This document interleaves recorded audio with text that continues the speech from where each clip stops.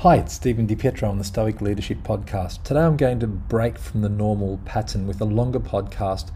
This is a more topical one in terms of it's not evergreen. This is about the current situation that I'm in at the moment, which is a lot of other people at this present time, which is COVID-19.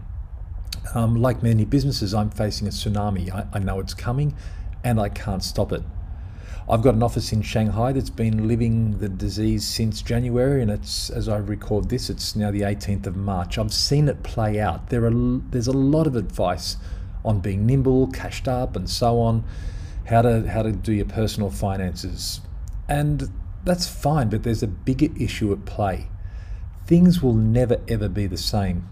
The world of never-ending, nature-defining growth has been smashed. Nature abhors infinite growth. In fact, it doesn't occur, and we're finding that out very, very quickly.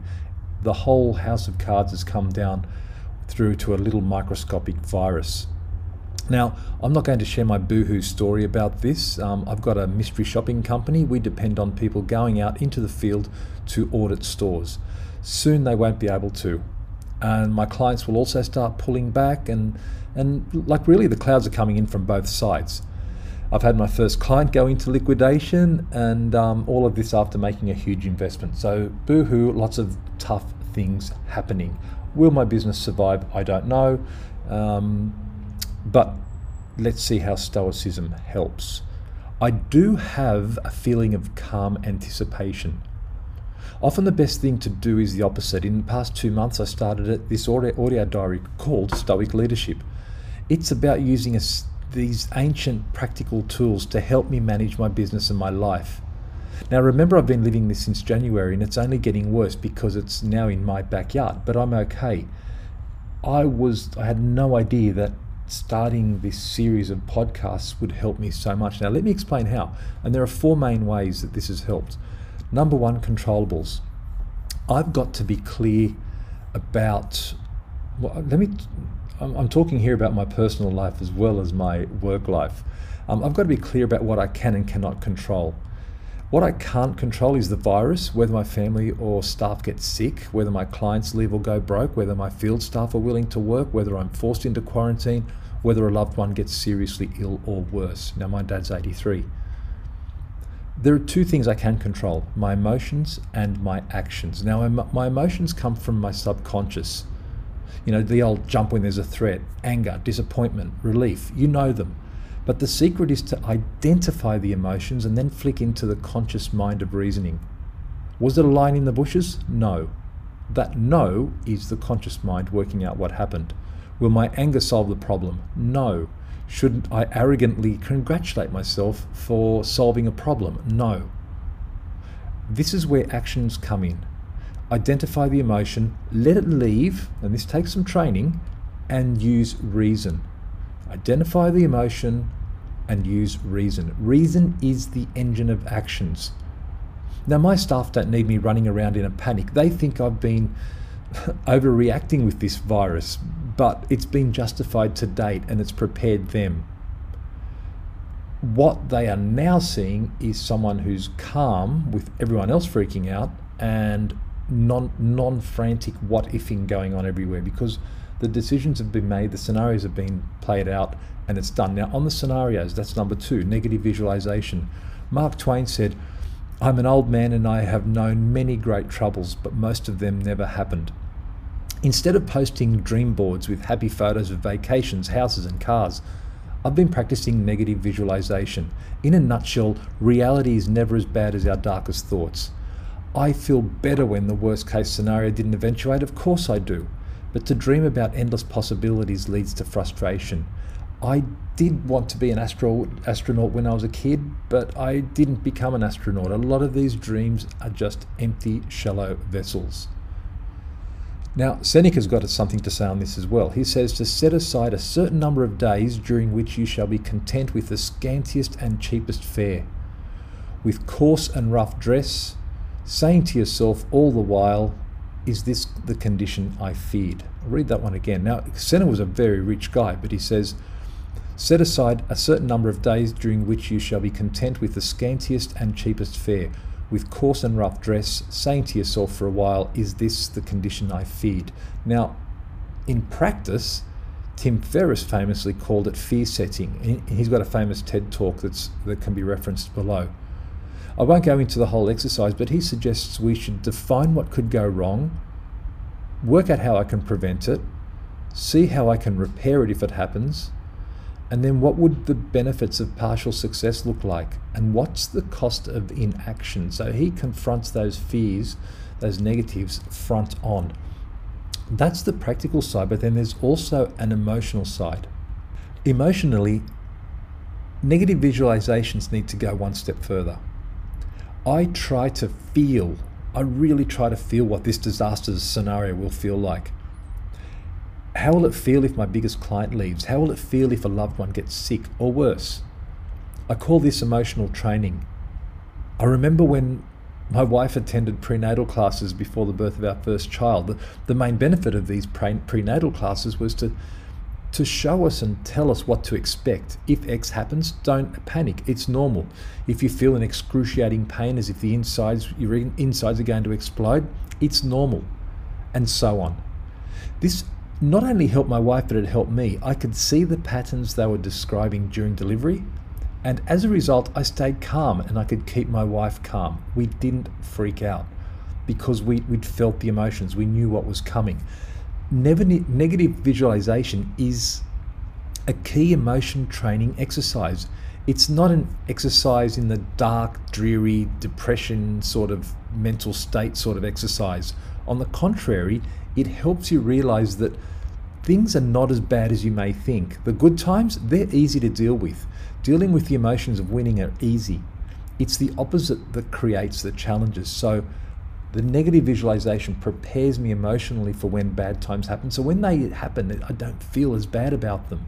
In fact, I'm almost relieved and happy that they're not as bad. Now, the third thing is acceptance. There's a Stoic term called amor fati, or love of fate. This means making the best of anything that happens. Philosopher Epictetus says, do not seek the things to happen the way you want them to. Rather, wish that what happens happened the way it happens. Then you will be happy. Say that one again. Do not seek for things to happen the way you want them to happen. Rather, wish that what happens happened the way it happens. Then you'll be happy. It's a quite a fatalistic way to look at it. As I write this, we're in the middle of this COVID-19 pandemic. Businesses are closing down. People are suffering and dying. How can I talk about being happy? Well, behind every storm lurks the sun, still shining in all its brilliance. The sun will reappear. It won't re-emerge, but it will reappear. It is there even now. The sun doesn't have to do anything. All that has to happen is the clouds have to disperse. The sun continues to shine. At this very moment, the sun is shining behind your darkest clouds. It's just being blocked temporarily. So during these troubled times, I can detect the rays of sunshine peeking through. I read of fathers appreciating the opportunity to be in isolation with their wife and kids, the family units that are reunited and living as we lived tens of thousands of years ago. I read of business people who are taking the opportunity to reorganize their businesses throughout necessity. I'm receiving random calls from people who just want to call to say hi. My suggestion is to practice negative visualization. One may think I was being overly negative, and now I might be sounding almost too optimistic. Look at the bright side. But don't be confused, it's simple. Prepare for the worst, then when you don't get there, the appreciation has a space to open. It will open the sun. It will open those rays of sunshine. It doesn't make the problem go away, but you'll get those glimmers of sunshine. So here's how it plays out. Imagine this. My business has been shuttered, which it hasn't at this point. I'm stuck at home with bills to pay, big bills, and it's really playing out as a scenario that I've imagined.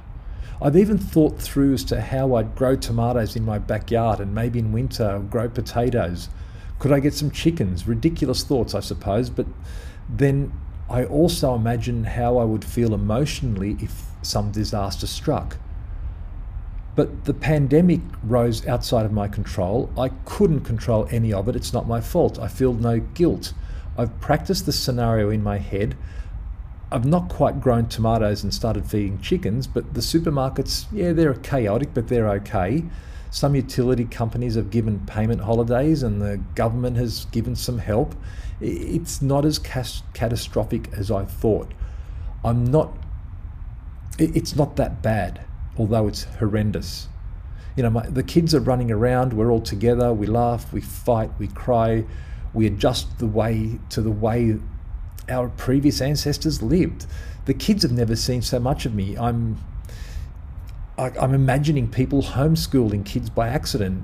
I'm planning my business for post-apocalypse. What will I do post-apocalypse? I have very little private time with my wife, big sigh there, but we seem to have grown closer together. We don't just have those "how was your day" chat before I scoff down my dinner and watch some TV. So sure, I'm worried about my parents and a million other things, but those rays of sunshine are deliciously warm, and if I stand in the right spot, I can find them. The final thing is journaling. I sit down for a few minutes every day and just write. It's a conscious stream. It forces me to sit in quiet. It's much easier than meditating and equally therapeutic. I've written a journal and I then formalize that journal with a blog post of my thoughts, as well as this podcast. This podcast forces me to order my thoughts even further. So just write. There's a reference below by a guy called James Holliday who's got a daily Stoic book, and it actually kind of has a page for each day, and it forces you to write about different topics. And I use those topics, mainly they inform me as to the topics that I'm going to talk about in this podcast. So great thanks to Ryan Holiday. Journaling helps me in many ways. It forces me to stop. It forces me to take a moment to myself. It forces me to visualize. Journaling helps me discover the things hidden deep in my mind, but only if I'm really open with myself. And it forces gratitude. Somehow gratitude just comes to the surface when you're journaling. Many of the most successful people in the world have religiously journaled. I do it once or twice a day. I'll leave you with one quote by Seneca. "When the light has been removed and my wife has fallen silent, aware of this habit that's now mine, I examine the entire day and go back over what I've done and said, hiding nothing from myself, passing nothing by." It's beautiful writing. "When the light has been removed and my wife has fallen silent, aware of this habit that's now mine, I examine my entire day and go back over what I've done and said, hiding nothing from myself, passing nothing by." Seneca. Try it. Sit there. Write anything. If you do these things, you'll find those little rays of delicious, warm sunshine. I'm Stephen DiPietro. Thanks for tuning in.